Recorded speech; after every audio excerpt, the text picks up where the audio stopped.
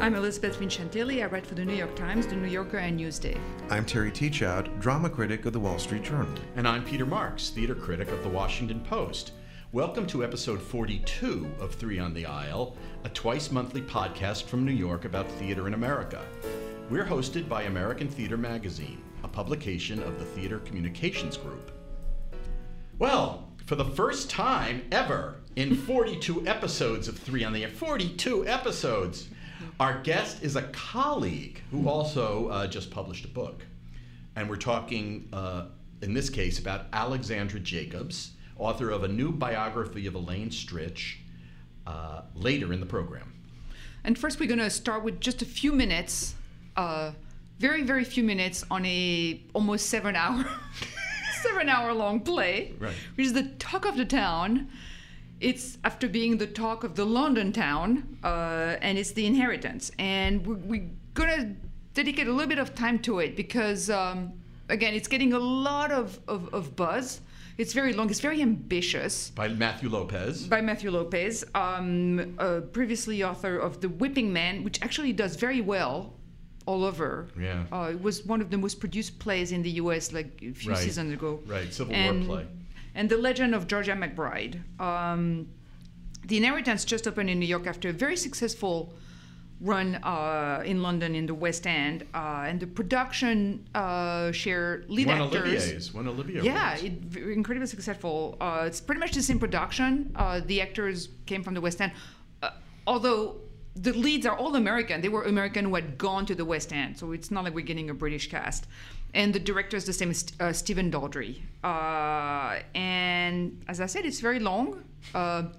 2 installments of about over 3 hours each. And I want to specify, but that's something that really bugs me, is that you have to buy tickets for both parts separately. And it's not like you're not getting a discount or anything if you buy both parts. It's really expensive to see this show. Right. Because That's the true. tickets are Broadway prices. Right. Twice. Right. I just find this really unconscionable. Like the price of this thing is ridiculous. Yeah, each one, the price ranges from like, there's some tickets for, $39 to $49, but the top price is $349, and most are obviously in the $175 Well, that's premium, range. but like the top regular price is $199. Right, so you have to spend, I- it's almost $1,000 for two people to it's go. crazy. Right. I really do find that unconscionable. Yeah, it is ridiculous. It's really offensive. That's a very good point that you don't get a discount for No, the second one. I really think you should. But actually, what I would say is like, don't bother with the second part. Right. Because for me, the first part is very self-contained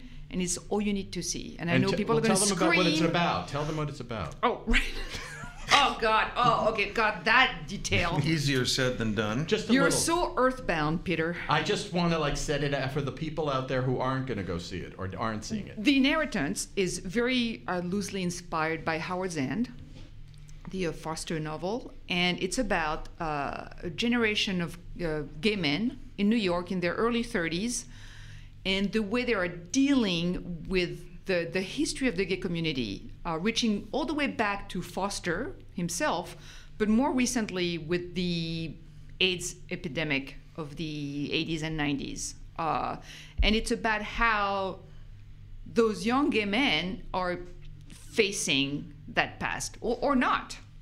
It's a very sprawling, very ambitious. I salute the ambition. It's that absolutely undisputable.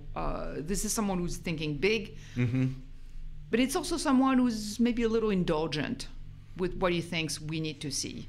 There was absolutely no need for this to be almost 7 hours long. No, I think it could be much shorter, and I think that the problem for me is that this is the quintessential example of a play that tells rather than showing.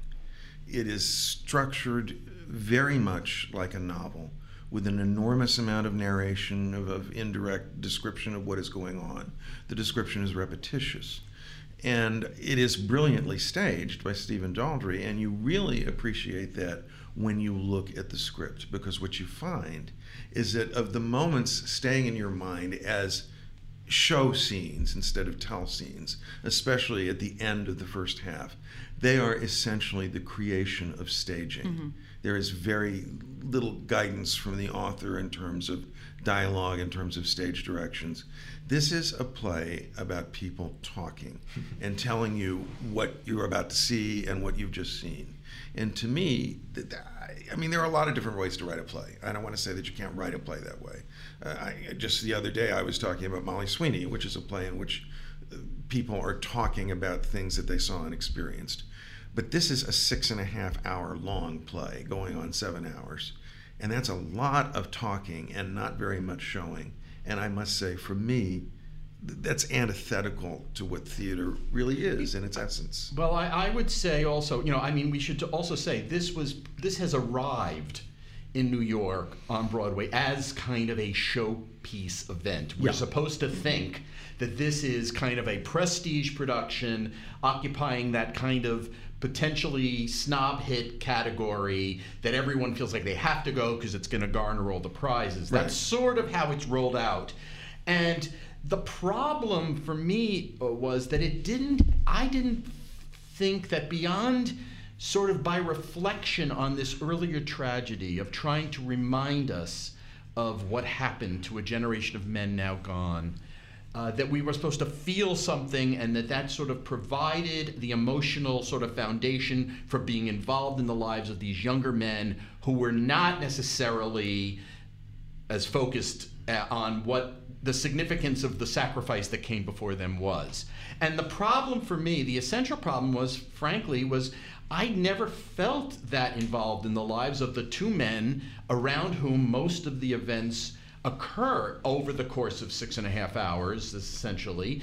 And that's really a problem to me for an epic, because at the center of this thing, it didn't feel like they were necessarily uninteresting characters. It's just that I didn't really look forward to living with both of them. One of them a writer who is a very troubled young man who is the younger, well, I guess they're about the same age, I don't remember, of a much more altruistic young gay man who's a social activist.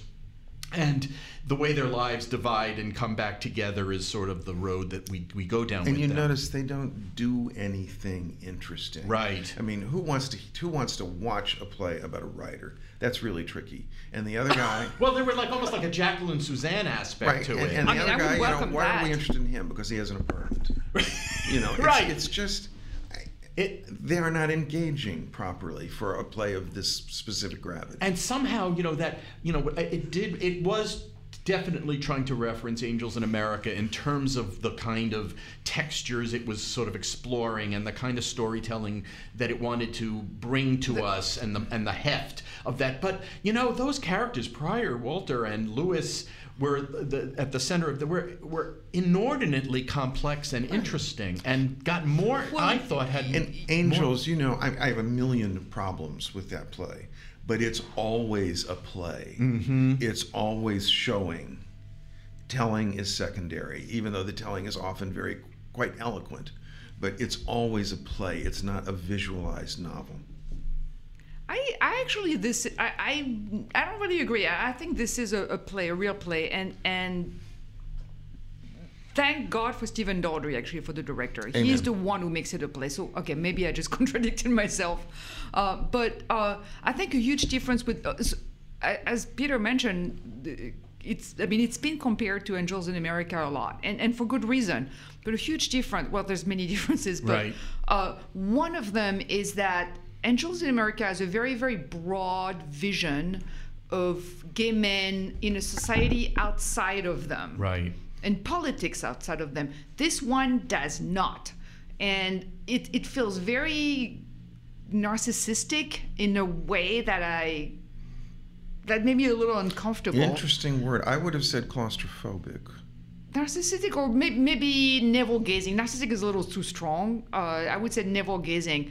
One of the characters' big issue at one point is that this Republican billionaire asks him to marry him, and he doesn't even have to have sex with him.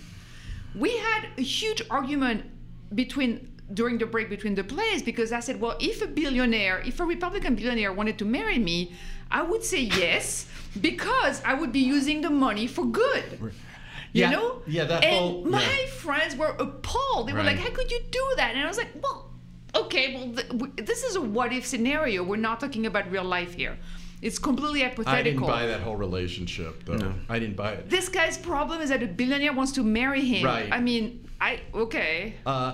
The other thing was, Take the money and use it to fund, like a good Charles Koch. I thought I actually thought there's a secondary character, a black gay man, I think it's probably in the second part, who reveals that he's going to leave the country and right. move. He's a doctor. He's applied to move to Canada, Mm-hmm. and I thought, okay, now there's something here. It's connecting to something outside. I'd like to know about There's this. someone Yes. who's really under threat, for whom it hasn't changed. The country hasn't changed since the 80s. In fact, it's just as threatening as it was. My God, now we got to play. This, he mentions it in one scene, and then we're back. Otherwise, it's flashbacks, and it's a beautiful speech that Paul Hilton gives as Walter, the older man who tells the story. I mean, it's a wonderful 20-minute monologue. It's a beautiful speech, but it doesn't connect to what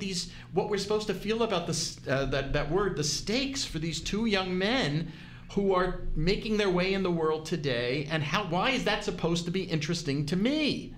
Why is that supposed to hold me when I'm not really sure there's anything that they can't fix themselves by therapy? Admittedly, none of us around this table is a gay man, but at the same time, I don't think art should be understood only by the constituency that is depicted in it. It would be incredibly just stifling. I found that thought so depressing. I'm not a gay Mormon, and I could Right. completely feel what was going on in Angels. You know what I that's mean? it. It's a completely different Well, of course. thing. You can watch Jitney and watch, they're the lives of, 10 cab drivers in Pittsburgh in the 60s, Right. and you can feel for every one of those lives and feel like you were living August in their Wilson is lives. the Yeah, master of that. my It's- problems with this play were not its subject matter. They were its structure, its Right. way of telling the story. Right, and I right, think right. that if he had dropped the blade at the end of the first half, that extraordinary tableau, essentially created by Daldry, but nonetheless striking for that, of a generation of young gay men reaching out to one another and creating a sense of community, we would be having a very different conversation now. We'd be saying, well, this play has certain problems, it's flawed, but it's immensely promising and it's ambitious, and I think that we would be much more disposed to be on board with it. But then it goes on for another 3.5 hours. What do you think? Do you think it's got does it have a future on Broadway? Are people going to go see this, do you think? I don't know. I really have no idea. I find the price is a really big issue for a lot of people who will be on the fence. The combination of time requirement and price is the price. I'm sorry, I always sound like I'm stuck on prices, but it's a really big problem. Well, and the reviews have not had that resonant unanimity that is what finally puts the capper on a big event. What is interesting, fascinating to me is why was this show so universally acclaimed in London, and here not so much? It's a very interesting thing. What did the Brits see in it that we're it's not? obviously telling them something that they want to hear, presumably about America. That's how these things work. I wouldn't pretend to say what it was, but I don't think it's going to speak that way to domestic audiences. I don't think, but we'll find out very quickly. Right. Well, one thing here we've decided, which is that it's a subject that stirs people up to talk about the theater. So that's a good thing, and I'm sure more people will weigh in, and we'll be thinking more about this play as the season goes on. But in the meantime, it's time for us to move on to today's guest. Joining us in our Manhattan studio is Alexandra Jacobs, author of Still Here, The Madcap, Nervy, Singular Life of Elaine Stritch, the first biography of one of Broadway's most celebrated musical comedy performers, just out from Farrar Straus. And Alexandra is an editor and writer for the New York Times, and she's also written for The New Yorker, The Observer, and Entertainment Weekly. Thanks for being here. Thanks for having me. Walking the, 4 blocks? Yes, it was from... really not. It was past, the donut shop. Sorry, I didn't bring any donuts. That's all we need to know.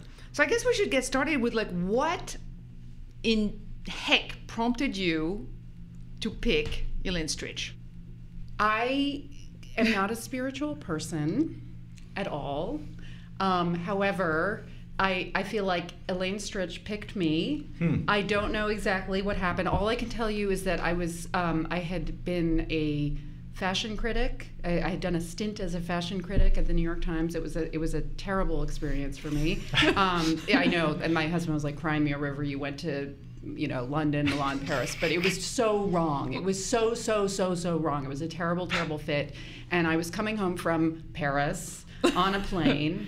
And that documentary, Six by Sondheim, directed by James Lapine, came on. The thing is, I grew up in New York, and Sondheim was part of the wallpaper of my life. My parents were musicians, and I was taken to.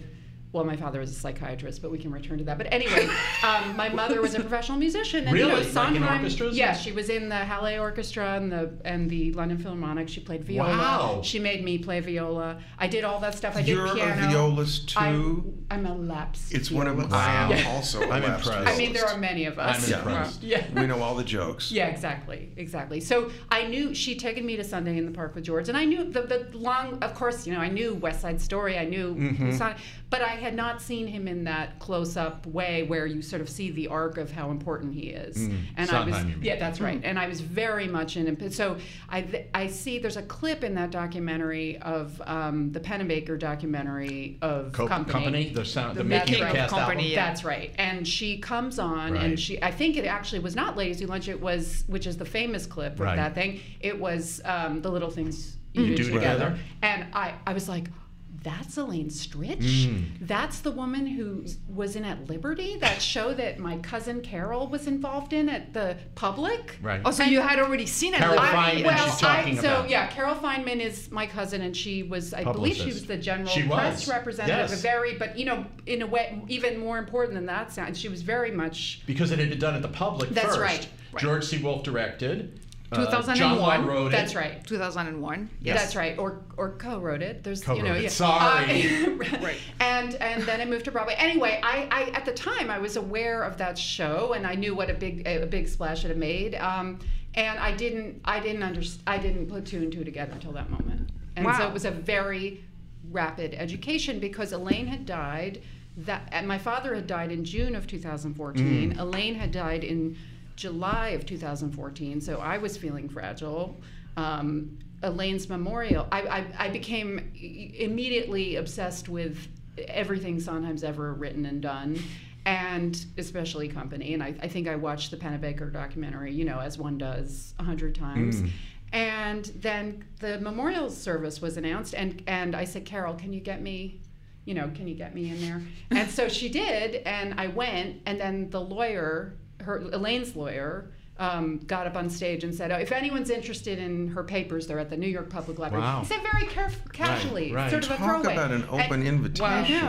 I know. And then a few days later, with trembling hand, I looked him up in the white pages and I called him, and he said, Oh, "You've my come to God. the right place."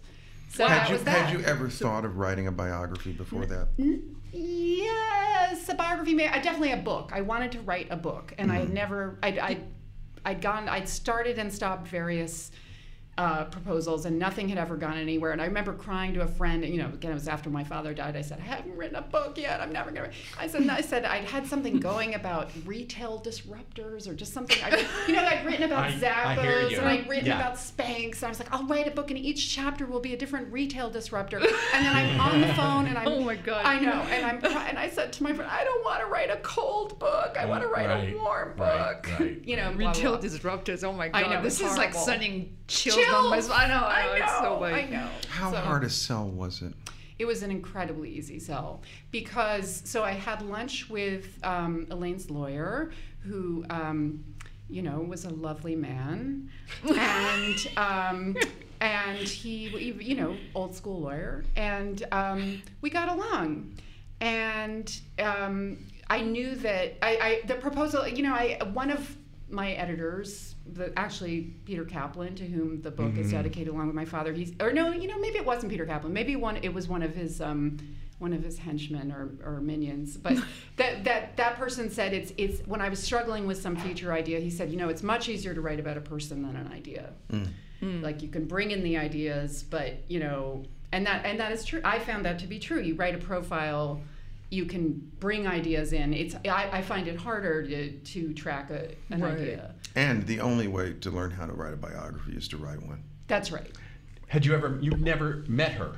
I'd never met her, and that was an enormous, when you roadblock's the wrong word, but it was like a thing dragging me down, where that people were like, that's the first question everyone asked in the beginning, and there was a tremendous sense of why you, why you, everybody knew her, everybody knew her. Why are you doing this? And I thought, well, no one else is doing it.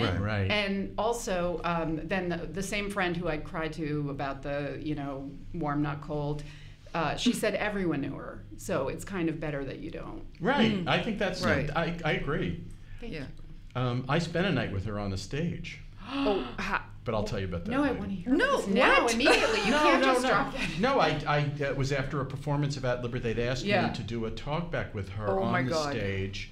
And I did it. It was one of the more interesting experiences I've had with someone who was so neurotic. I mean, she was so hyper neurotic and dictatorial. I was going to say, who was doing the talking back? Terrorizing everyone backstage, had all kinds of needs for, I think she was a diabetic. She was a diabetic. Yeah. And she had all kinds of, demands of the staff that really made it more of an effort and an ordeal than it had to be. But of course, when she went on the stage, she was magnificent. Yeah. Did she seem fearful when you were talking to her? Fearful? No. I mean, that's interesting. When we went on stage, I remember very vividly, she grabbed hold of my arm and held me really tightly, which was not my experience with other celebrity actors who I'd done this with. So there was a kind of endearing kind of fragility, vulnerability to her, which I recognized in your fabulous biography. Oh, thank you. Thank you. But anyway, using that adjective that I'll extract. Please do so. Absolutely. So, how quickly, once you got the contract, how quickly did it start to come together? How did you go about the job of telling the story of this extraordinary actress's life? Well, so and just to go back to how quickly did it sell, or whatever your wonderful question was, because it was interesting to see. The bidding was sort of fast and furious. I mean, there was a ceiling to it. It wasn't like $1 million, but more than one were interested. There was someone at sort of every house. I knew they were really bidding on her, not me, because I was unproven. It's interesting. If I may interrupt, it's interesting because, I think one of the things we always hear about theater books is that they don't sell. That there's no interest. Right. That's the thing. If you're trying to sell a theater book to an agent, usually they're like, it's theater. Good luck. So it's very encouraging to hear that. Be short. Yeah, no, that's right. And they originally said, the expectation was I would deliver it in 2 years or something. Yeah. But I'm digressing from what you asked, which I want to return to. But we have found that is not so. For example, with the co-op spoof. Or, somehow she endures, and also because well, thank goodness Sondheim endures, and her associates have endured. But I also think she is a figure who kind of transcends.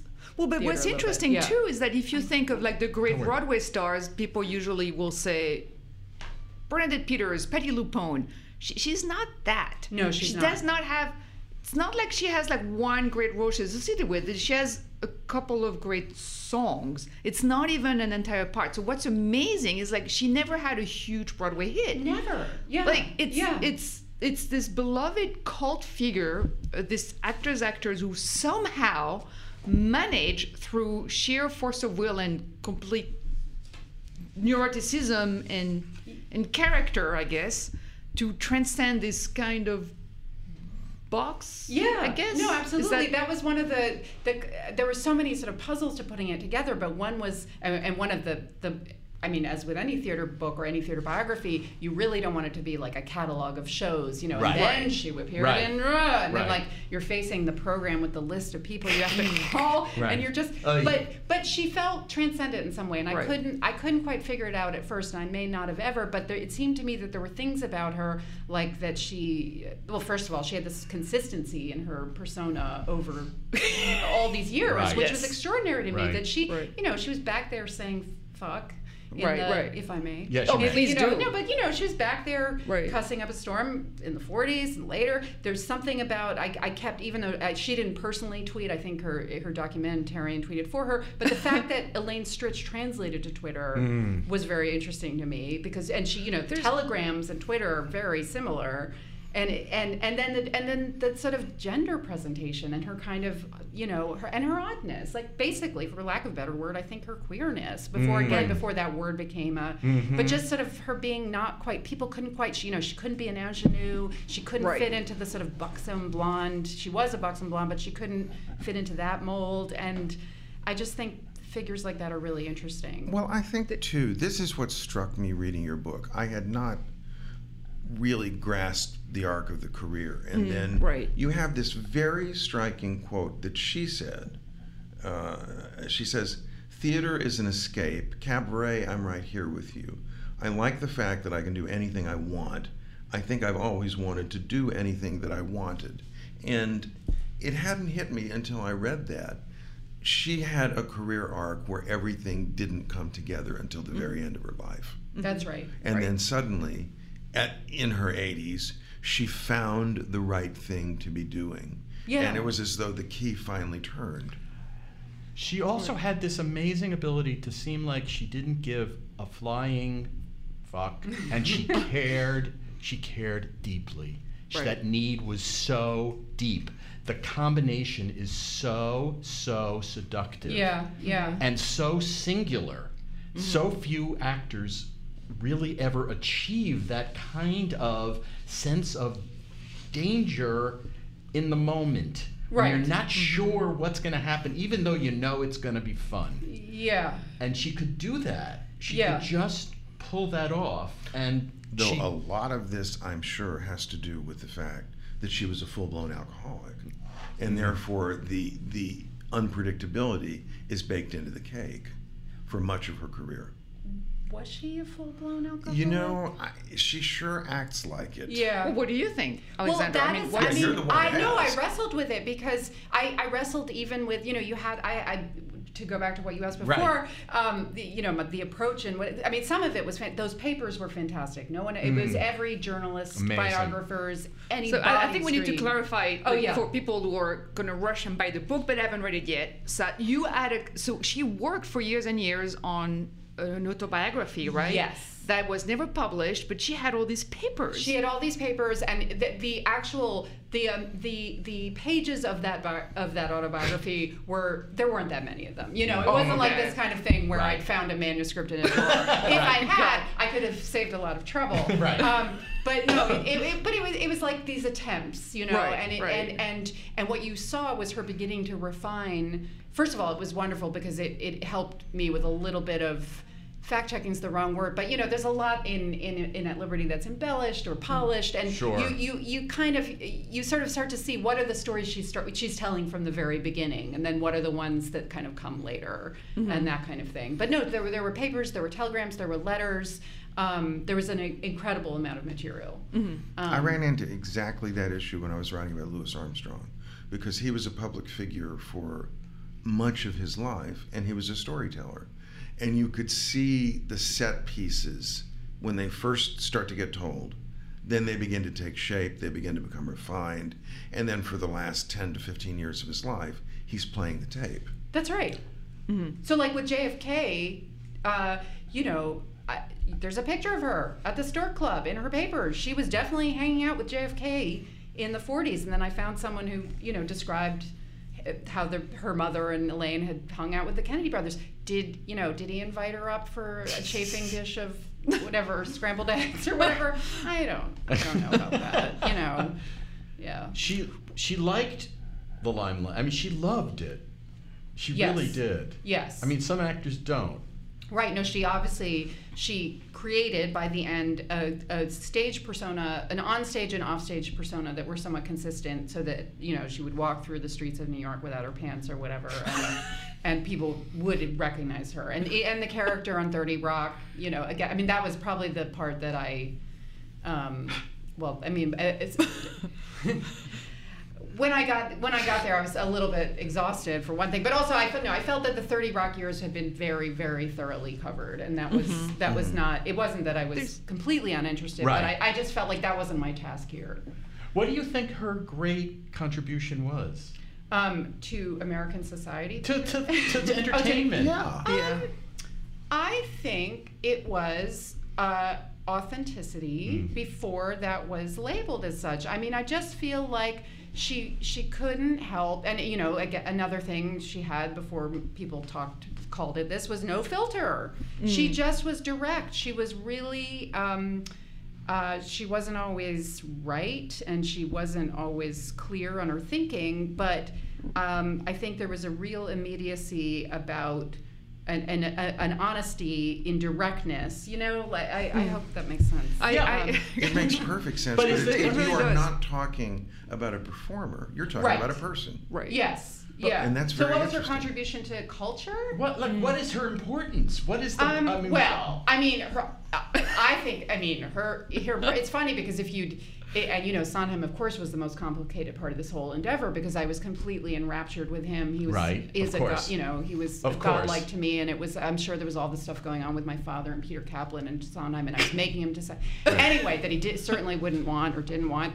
But I think I think if nothing else, her contribution is that she made the song "Ladies Who Lunch" happen, and she is that is. Isn't that extraordinary that you can have that impact? Yes. You can create around one song. Yeah. One song can make you Immortal. indelible. Yeah, And absolutely. the way you know it And is no one because else can do it. Yeah, in that's every right. revival of Company, people either sing it like her or they're trying not to sing That's it right. like her. That's exactly but right. it's a two-position switch. That's right. And the other, and one of my more productive conversations with Sondheim was, just sort of about the most exciting discovery for me of the book was that she, and I found this not in her papers, but in George Firth's papers, the librettist of Company, sure.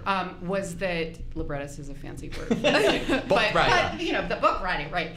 In his notes, there was very clear evidence that her ideas had been mined for the show.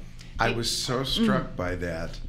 When I read that, I thought, she's digging. That's I'm great. I'm so Right. happy that because I'm telling you, when I saw that, I practically screamed, and there were several moments like that when I screamed. Yeah. But I couldn't. There was actually a line that said maybe it didn't say take, but it was like the Elaine Stritch idea of da da da, and it was about a single person.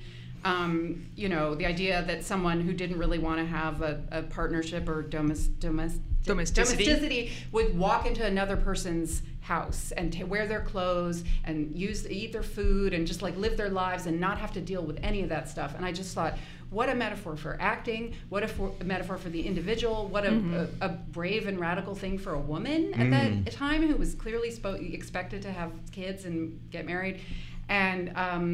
And it was, and also just something she should be acknowledged for, because that really was a boys' club. When I Yeah. was 13, 14 years old, I took a bus in from New Jersey. I bought a standing room ticket with my friend Neil Mulberger to see Company. Oh my God. And I stood in the back with the original cast, except for, I think Dean Jones had left by then. It was like he left pretty quickly. Yeah, he did. And I think it was Larry Kurt. Must have been Larry Kurt. And when Elaine Stritch came on, even in The Little Things You Do Together, I remember thinking, oh, this is what grown-ups are like. That's right. Yeah. This is what being a grown-up means. It's like this sort of vinegary, gin-laced, acidic personality and kind of like, carnivorous. It's not easy, yeah. But it was like she seems so sophisticated to me. Right. And you feel that it is her. With the other characters in the original cast, you don't necessarily think that person is Right. the right person, the same person. But with her, at least I always felt from the first time I heard the original Cast album that there was no wall between Elaine Stritch and the character she was playing. Lorraine Birch. Now George Firth, one of the plays, had Lorraine Birch in it. I mean, come on. I love that thing. One of the things that made me laugh out loud is that she was nicknamed Stritchnine. Oh yeah, that's good. That Right? was Only so the British good. would come up with. I can say that. 'Cause I'm half Stritchnine. British. Yeah. Was it easy to get Sondheim to talk about her? Let's put it this way. It was easy to get the first interview. The first interview was a phone interview, and he was absolutely wonderful. And it was so smart. But it was one of those things, of course, where I think there was an appointed hour that he was supposed to call, and I was sitting by the phone, and I have to say that everything about my interactions with him, and this is not his fault, but everything about it reminds me of like love and heartbreak in high school or college, just that kind of experience of like being so you're waiting by the phone, by the phone, and then the call comes and the person's completely with you, and you just get along so great, and he's so attentive, and he's so smart, and he's saying things you've never heard before from anyone, and they haven't been printed before, and he knows exactly what you need, and he gives it to you, and then you say goodbye, maybe say goodbye a little sooner than you're ready because you don't want to bore him and you don't want to be, and then he goes away. I know how that feels. Yeah, we all do. Yeah, we all do. And then he goes away. And then, I interviewed him very early because I wanted to interview all the important people. Quick, him, Hal Prince, Liz Smith, wanted to check those off the list. Smart. Of course, when I did that, I didn't know as much as I did 1 or 2 years in. Well, that's the so thing. then I go to England. My uncle's in England. He also is theatrical, different side of the family. And I went to the Noel Coward room and I read these incredible letters, which was another Scream moment when I'm seeing there's things really good that, stuff with Noel oh my God, Coward. the Anyone Can Whistle, we've heard that before. I mean, I think Elaine casually told, I think she told Alex Witchell actually, of being upset that she had turned down Anyone Can Whistle, but there's the letter in real time where she says, I don't want to do the part that Stevie Sondheim and Arthur Lawrence want me to do. It's no real big boffo songs or something, or whatever it was she said. You'd have to check. So I screamed at that, and then I could go back to Sondheim, and we did a little fact checking, and that wasn't as good a conversation as the first. And I thought, maybe he gave me everything he had to give. But then came. The announcement, another Scream, that there was going to be a gender switch version of Company. Right. Which brings us, so that happened toward the very end of my research, and I screamed, and I went to Scott Heller, the theater editor, and I said, you have to let me write about this. I know I'm not the beat reporter. I know I'm nobody, but just let me go. Right. And he very kindly did. And I, of course, tried to contact Sondheim for that, and he wouldn't talk to the Times for that, I think because he'd made promises to the British papers because it was an English show. Sure. But then there was some event, there was some misunderstanding. He appeared at an event, I think in St. Louis, and someone said, why didn't you talk to the New York Times? He said, I did, whatever. And there was a mix-up and a confusion, and I was able to email him and say, look, and I just laid it all on the line, and I said, there's nothing I would like more than to go over this with you, and da-da-da. So then I finally got to see him, and that was the high point. But then I started having to, get permissions for lyrics and stuff, and then it became difficult again. I see. And then finally it was just like a very terrible. How complicated was she? How complicated Was she a happy person? Do you think she? Ooh, Yeah, that's tricky. that's a good question. I think she was a jolly person sometimes. Oh, boy, that word lands. Yeah, I mean, I think she was. I think she certainly had some pleasure. I mean, I feel I can't pretend to know her, obviously, Sure, but of I feel course. I understand her. I feel that same friend, the warm book, you didn't know her, everyone knew her friend, said you're a little bit alike. Like, I think it's the understanding of this sort of anxiety. She was anxious, and there's like an energy in anxiety that's very exciting. Well, you mentioned she had. The quote is like you mentioned she had plenty of unsolvable agita.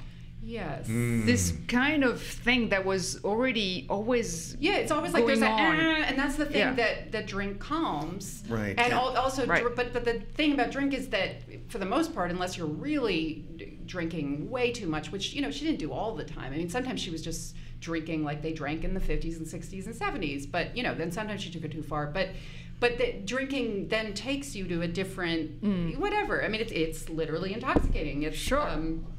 So Well, there are different ways to be an alcoholic. yes, And that's right. To me, the sentence in your book that leaped off the page when I read it, it's the most striking thing in there, was when you write, drink was her only constant companion, her steady escort, her abusive husband. And I thought, I just really That's learned pretty something strong. about her. But also, of course, that's a way of being an alcoholic. Yes, yeah. I don't think I'm qualified, even with the research I did into alcoholism, and I attended some meetings, and I really tried to understand it. I don't think I can clinically diagnose it. I don't think she was someone who had to be put to bed. She was someone who was, her doctor said, look, when it interferes with your life. The thing is, when the diabetes was interesting, because I think that actually, she had periods of sobriety, but also the diabetes meant she had to be quite controlled about it until the end. Did the career? Elizabeth mentioned this. The career, it's bits and pieces of some very wonderful things. I saw her in A Delicate Balance. I saw her as Parthy in Showboat. And always distinctive, always singular, always making an impact. Was there something that didn't gel for her? Do you think? Was it her own? Did she thwart herself? Was it an inability to sort of Did she thwart herself, or did the playwrights not come up with? I just feel she wasn't a leading lady in the way that leading ladies. She wasn't an actor. She was a performer. She was. Maybe she wasn't an actor. She was a performer. Yeah. Although I wrote something like that, and then I got an angry letter from someone who had a trained, studied academic person who wanted to emphasize how much craft went into but that doesn't. Craft. But it's still a different. Yeah, she was thing. always herself. Yeah. But I think not to be too grandiose about it, but I think society sort of failed her. She would have been a great director. You mentioned one time when she wanted, was it Private Lives that she was interested in directing? I believe she did want to do it because of either director quit or something, or she had big ideas about it. But there was an actual play in the 50s that she had or early 60s she had a plan to direct, and it just fell through. She would have been she actually did direct for Judy Abrams. She did the Pixie Judy shows. But she could have done that, and she could have written. But she, as Sondheim and I discussed, she didn't have a traditional education with the certain. She had a Catholic schoolgirl education. She got out of there as soon as she could. So she doesn't seem to have been self-conscious about the lack of it, though, was she? No, I don't think so. I just don't think there was that kind of scholarly discipline of the way you learn to compose or to write or to really sit down, buckle, and do your homework. She did learn her lines for sure. You know what makes me think of, and who was much more successful because she had a voice, was Streisand, who had the same sort of neurosis, this itchiness, this restlessness, and also this look, which is not the look that everybody, But she had that instrument that really sort of centered everything. That could drive everything until the point that she sort of not resented it, but felt like that she had other things to offer. Stritch didn't have that, and yet was a musical theater star. Go figure. Go figure. Well, one of the things that I really enjoyed about the book is that there's this weird through line in terms of career between her and Angela Lansbury. Yes. It's like Elaine Stritch career is like the bizarro career. It's the bizarro career of Angela Lansbury's, and that pops up all the time. Yeah. Angela Lansbury got all the parts that Elaine Stritch. It's a lot of coulda, shoulda. Mama Rose, man. Yeah. Oh, that was the one. Everything. Sweeney Todd, Mama Rose, starting from Anyone Can Whistle. Oh my God, I should have done that instead of Time of the Barracudas. And she had the extremely lucrative role in a long-running syndicated sitcom. Because one of the great things I didn't know is that Elaine Stritch had auditioned for Golden Girls. Can you imagine? I laughed so hard when I read that page.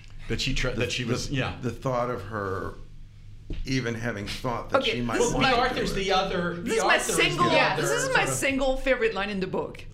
She's auditioning for for Golden Girls, and as you just said, she had a Catholic education, which she kind of stayed with like throughout her life. She, Yes. you know, and she has some issues with the dialogue, and she says, "I'm Catholic, so I don't want to say, oh God. How about what the fuck?"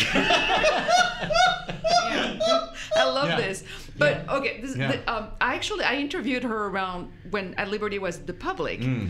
And my first question, I actually reread the transcript today. I was like, what did she say? Did I borrow from it? I hope I attribute it properly if I did. No, but I was reading the transcript. Oh, yeah, I mean, it was for them, so like the transcript was like 10 times longer than what ended up in print. But my first question was, and I have to say I was terrified when I did that interview. I was really, really scared. My first question was like, so what's the show about? And she said, well, it's about me. It's not about Angela Lansbury's life. That's the first line. So hilarious. She brought it really up. bothered her. Yeah, Yeah, it was she brought really it was like the first thing she said. nemesis. Well, it's about me, not Angela Lansbury. First thing she said. See, I think that is partly. I mean, love I think it's at that least in part about in the book. Sondheim too. You know, it's Right. about maintaining this artistic relationship. That's she really wished for a sustained relationship with Sondheim, and that didn't happen quite as much. I mean, I'm sure they had some kind of relationship, but it wasn't a sustained. It didn't seem to be a sustained artistic relationship other than that song and the one in Follies, which was also another scream moment until I realized that Ted Chapin had already sort of done it. But you know, when Sondheim told me that Talking about the Follies book he wrote. Yes, Ted yeah, Chapin, that's right. right. Thank you. But I told him, he said, what are you going to call the book? And I said, well, I'm thinking of calling it Still Here. The other title I considered was Why Not? But no, I think Still Here was better. But I said, I feel kind of funny because, you know, it's your song and I'm not, it's actually, as Jesse Green reminded me, it's I'm Still Here, not Still Here. Oh, for God's But sake. you know, that's also a very Stritch thing to do would be also to slightly mangle whatever she was singing. Yes. But, you know, and he said, that's okay. And then he said, you know, that song was sort of inspired by her or whatever. And then I had to go back and look, and he, you know, what he meant was, it was like there was a situation. It wasn't Still Here yet. It was Can That Boy Foxtrot? Oh, yeah. And so that's the situation that inspired Can That Boy Foxtrot was Sondheim and Stritch sitting at the piano late at night, you know, at 3 a.m. and him playing the piano and her singing. That's a beautiful and to me, scene. I mean, I just, you know, I just thought, and you know, he was very clear. He said, that's our relationship. And I thought, that is, you know, I mean, yeah. And then, I loved her. I loved when I saw At Liberty. I still remember her version of Zip, which I had not seen obviously in Pal Joey, you know, her do it. But Zip, that was an amazing number. I assume you must have watched a lot of her on tape and stuff? Yes, well, YouTube was a wonderful resource for this stuff because there are clips and there are... and there were family members still alive. Her nieces and nephews are almost all alive, and they were wonderful. And that whole family, I mean, I just felt like I could stay there and write a novel about that family because each member of that family is as interesting as she is. Did you see Endgame? No, the one in Bam. Yeah. Yeah, no, I didn't see it. I was not at that point in, 2008 was it? This is the one where she's in a garbage can. Right. Yeah, no, I didn't see it. Because that's the only time I saw her do anything like that. I saw her replace in A Little Night Music, and I saw I saw the Cabaret Show and all of those. Yeah. But I also saw her do Endgame, which is a very hard role. Yeah. And I looked up my review, and I didn't go into any special detail about it because it was just right. Yeah. What she did was, here I am just a few minutes ago, I said, well, she's not an actress, she's a performer. That was acting. I found it fascinating at the end of her life. You know, she was so New York. My wife once was at My wife was at Saks. We're not cutting that either. My wife was at Saks. Yeah, no, that was Freudian. Thank you very much. Val, don't listen to this. She was at Saks once, and Elaine Stritch was there making a scene because she wanted her haircut to be comped. Right. I mean, she had this kind of crazy sort of New York persona, but she was so New York. And I remember when she moved back to Michigan, I found it so mysterious, and I don't know if it was all illness related. When she basically... Why did she move back to Birmingham? Yeah. Well, tell people why. I pried into that a little because I thought, did the Carlisle kick her out? I just thought. It's because she notoriously, also for listeners, she notoriously lived in hotels. That's Not right. always, but a lot. Yes, Like that's right. That's right. She absolutely preferred hotels, and I strain for all these metaphors with the sheets and the blank page and the daily, the fresh audience every day. And anyway, but the why did she leave the Carlisle? I mean, I think honestly it was because she became too infirm to perform, and there was something to their financial arrangement where when she was performing, she wasn't paying. So if she was going to have to pay, but of course also she wanted to perform. So if she couldn't perform for New York, then I don't think she wanted to be a New Yorker. Yeah. I took it for granted when I heard she moved. I thought she'll die soon. Yeah, absolutely. Because Absolutely. she It's a giving won't be up. in the right place anymore. That's right. Yeah. What do you see in your mind's eye when you think of her? I see black tights. I see. I mean, wow! I see a kaleidoscope. I really do. I mean, it's funny because she did come to me in my dreams a couple times. Oh my God! Yeah, I know. Oh, It was like then I would never dreamed of Satchel. sit bolt upright. Just like yeah. But no, I mean, I see her. I probably would see. Actually, now I've forgotten the name of the photographer. I think his name is also Steven, and that's why I blocked it. But he took a number of the photographs on the Pennebaker set. He just did incredible photographs, and she's really trying. It captures in still what Pennebaker did, and so I see her like that, and laughing with Hal Prince, and happy. I think she was really happy. And I also think she was really happy when she did the Follies concert. Then I do think she was happy. Sure. That was like, that was the highest point The of her life. Pennebaker film, I mean, it is her in miniature. Yeah. First disaster. Yes. And then a day later, triumph. That's right. But also the frustration of the other people. They were so fed up with her. I mean, there was and you Sondheim, could feel you could see you could feel and even hear their almost contempt. Right. And Thomas Shepard, the most wonderful man. I mean, he still feels guilty about it. The most accomplished man. It really reminded me of my father, my parents. Just his musicianship is just incredible, and he feels terrible to this day because he feels like he was he felt he was arrogant to her or whatever, and that's why the film is so true, because that's what it feels like when you're in a situation like that, and it doesn't matter how much you admire them, if they're not delivering, you hate them. That's right. But did they also do it to her in some way to punish her because she was so driven herself? It's almost like it feels like they don't do that to people anymore, the way they treated her. Does that make sense? I think it was purely practical. I don't know. There was some song order, and she took the later order because she wanted and then she started drinking, and then her voice was shy. Right. And she'd been drinking wine all through the session, if I remember correctly. And then, but she kept trying, they wanted to get it right, and of course they didn't want the musicians, and they didn't have to, but Hal Prince thought she staged the whole thing, because he thought she had to stage it so that she was the star, and that she would have her big comeback, and he remarked more than once, not just to me, on the fact that she came back with hair and makeup, and I thought that was so interesting, and sort of this like male glimpse into the female psyche, but it's correct, where she was insecure about her looks, and she comes back and she's on, and she's got her armor, and she can do it. And as several people said, other than her in the film, they knew this will last. This is the only chance I'll have. Yeah. Maybe this is how people will remember me. And she must have known that too. Yeah, before iPhones. Yeah. Well, Alexandra, we're so glad you wrote this book. Yes. Oh, It was so necessary. Happy. Thank you so much. And necessary doesn't really fill the whole description. It's really a wonderful read. And are you going to say that word that hope- rhymes with Wurlitzer? Sort of. Oh my God! I know that's not enough of a rhyme for Sondheim, but we can make it work. I hope That's that you will hilarious. consider writing Pulitzer another jury, biography. attention!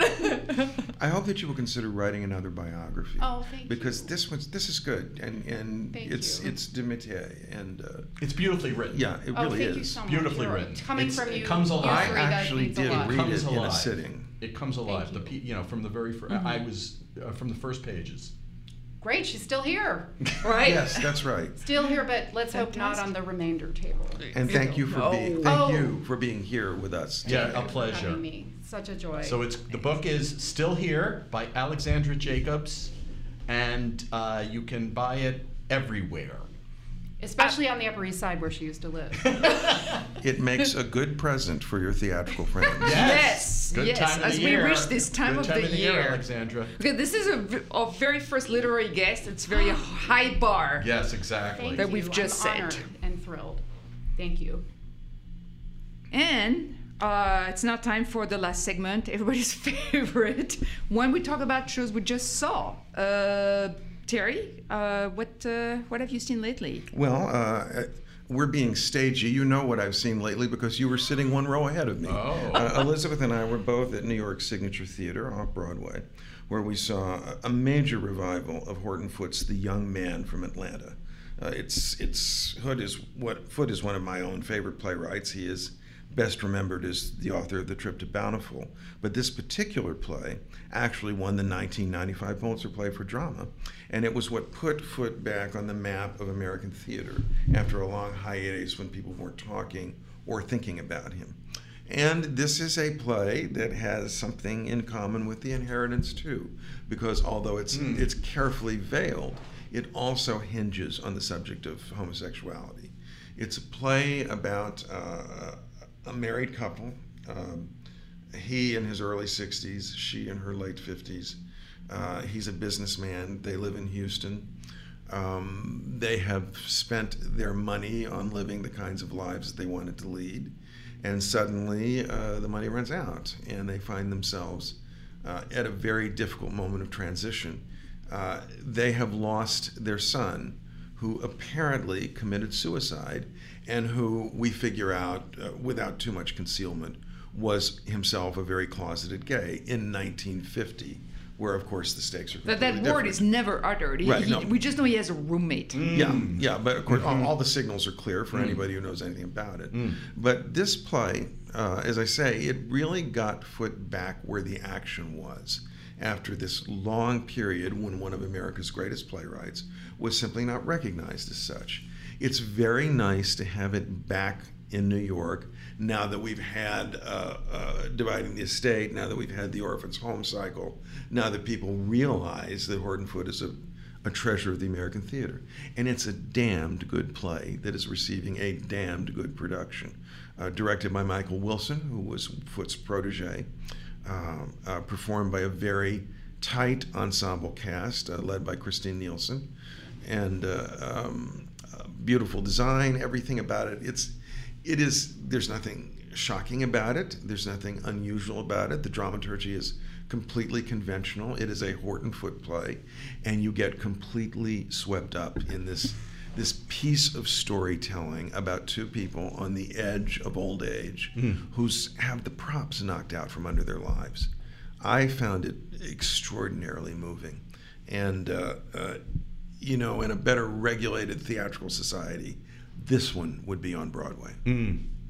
I actually completely fully agree with all this. I adore Horton Foote. Is also one of my this may shock listeners, but I absolutely adore Horton Foote, and I don't want to see him mangled. I want to see him the way Michael Wilson does him, and I fully agree. I mean, he has a way to write people who are the thing with Horton Foote is like he loves all these characters, and they can do the stupidest thing. They can be pig-headed or just or mean, but he always loves them. He never makes fun of them. There's a generosity that then extends to the audience. I saw this was You on really Broadway.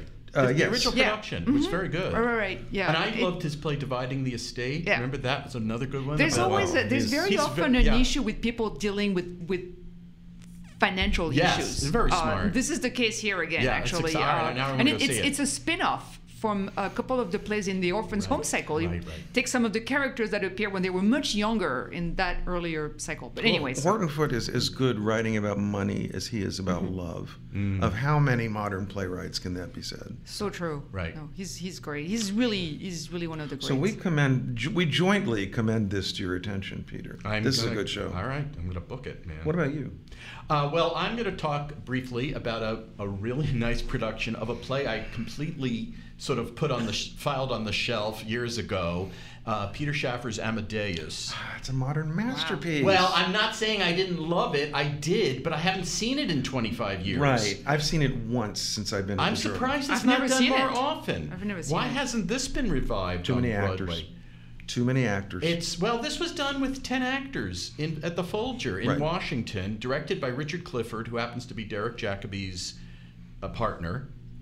And Ian Merrill Peaks played Salieri. Everybody knows the story of Amadeus.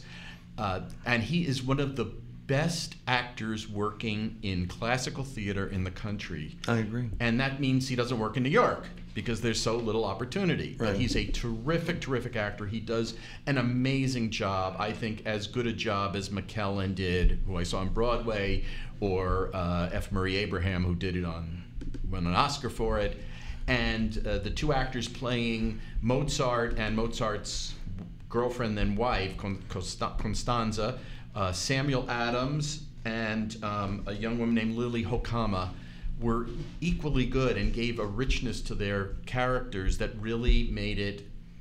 The 3 hours go very quickly. It's not a short play either, and I was just amazed at what can be done. Even the set was an amazing looking set. It was a forest of violin strings, which was a really interesting. Yeah, it was a really gorgeous. Wonderful image for the play, and the costumes were just dazzling as well. It really speaks to the best of what revival should do in terms of reminding you of great work. And I think Shaffer's best play probably. I did not see the original stage version of Amadeus. The first time I saw it was 10 years ago when it was done by the Repertory Theater of St. Louis. And I flew out there specifically to see how it worked on stage because, of course, Amadeus has been brilliantly filmed. Right. It's one of the most effective Foreman's films of a play that's ever been made.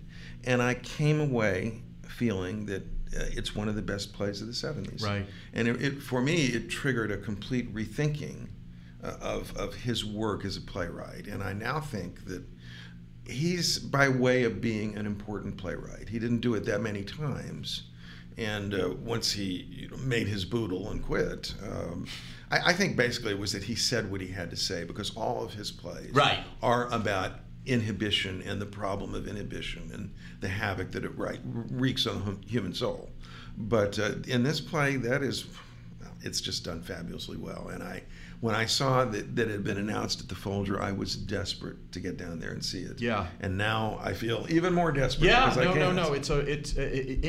You need someone. Your Salieri has to be your Iago. He has to be that sort of powerful, that kind of powerhouse. And I thought that Ian Merrill Peaks did that. Elizabeth, what about you? Well, I'm just going to mention very briefly. I saw the new Will Eno play. At second. No, that was such an enthusiastic. And I'm not. By name? It's called The Underlying Chris. That's a terrible name for a play. Oh, all his plays have great names. It actually works really well for this one because this one is it follows the life of Chris from cradle to grave. But it's done in very short scenes, last 90 minutes. And the hook is that Chris stands for either Christine or Christopher.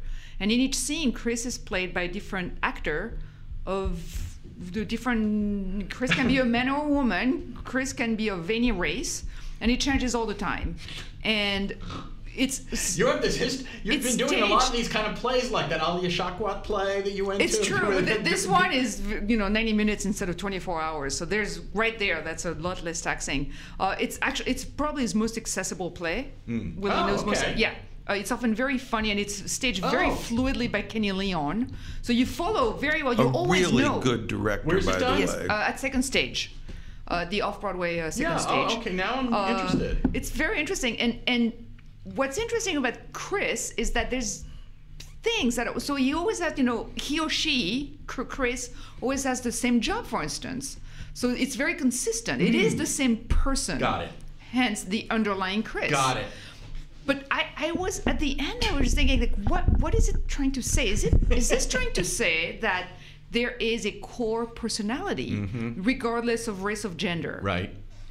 I really don't. I mean, of course, it's unprovable. Right. But it's a very interesting thing to think about. Yeah. No, I'm. And it's very intrigued. expertly acted. Oh, all right. And you always know, Chris, for instance, has back problems which kind of pop up very, very subtly. They don't make a big deal out of it, but there's elements that make you think, oh yeah, that is Chris. You always know who Chris is, even though Chris looks completely different from scene to scene. I have not liked his work. You pique my curiosity. And Kenny Leon is one of those directors who, as a friend of mine likes to say, always delivers the mail. He serves. He has no consistent production style. He just serves the show with great clarity. I very much. Is that good? I am almost. I think Is so. that a good thing? Yeah, I'm almost not. I'm It's a not way a to be will, good. Yeah, I've seen some really proponent, good things by but Kenny. this is a very intriguing show. I thought for sure you were going to want to talk about a play that's at St. Anne's Warehouse called History of Violence by with- our boy with Thomas Thomas. Ostermeyer, but maybe we'll have to do that at a later show. Yes. No, oh my yeah, God. I'm surprised, Oh, but that's actually- right, because there was that's right. There's something actually that, but we could say that for a later podcast Okay. because there's actually a bigger issue Yes. about this I play agree. that we will talk about. Yeah. I agree. But That- in the meantime, we've all Yes. got to get to the theaters. So we'll have true. something to talk about on Yeah. our next podcast. Yeah. So until then, I'm Terry Teachout. I'm Elizabeth Vincentelli. And I'm Peter Marks. Our producer is the intrepid Erica Huang. You can follow us on Twitter at 3ontheaisle and write to us at 3ontheaisle@gmail.com. Spelled out. Yes, we've said for 41 episodes, Well- spell it out. And we're going to 42 do now. it until they get it right. Yeah.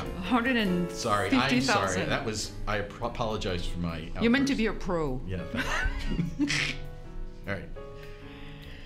Okay, well, do let us know how great we are. That's it. That's the one option Oh, you that's have. good. Yeah. Please let us know how great we are, Elizabeth. So you can give us a 4.5 rating or a 5-star rating. No 4.5. What do you mean? That's like on Well, a that's- lift ride. That's just you in lose case. out I'm, on rides. I'm giving them options. No, The no. options are 4.5 No, there's only or 5. Okay, so give us a 5-star rating. That's what you say. Okay, so sorry. In the meantime, do On keep, iTunes or wherever you listen to us. do keep tuning us in on your podcast dial. We will be with you again soon on the aisle.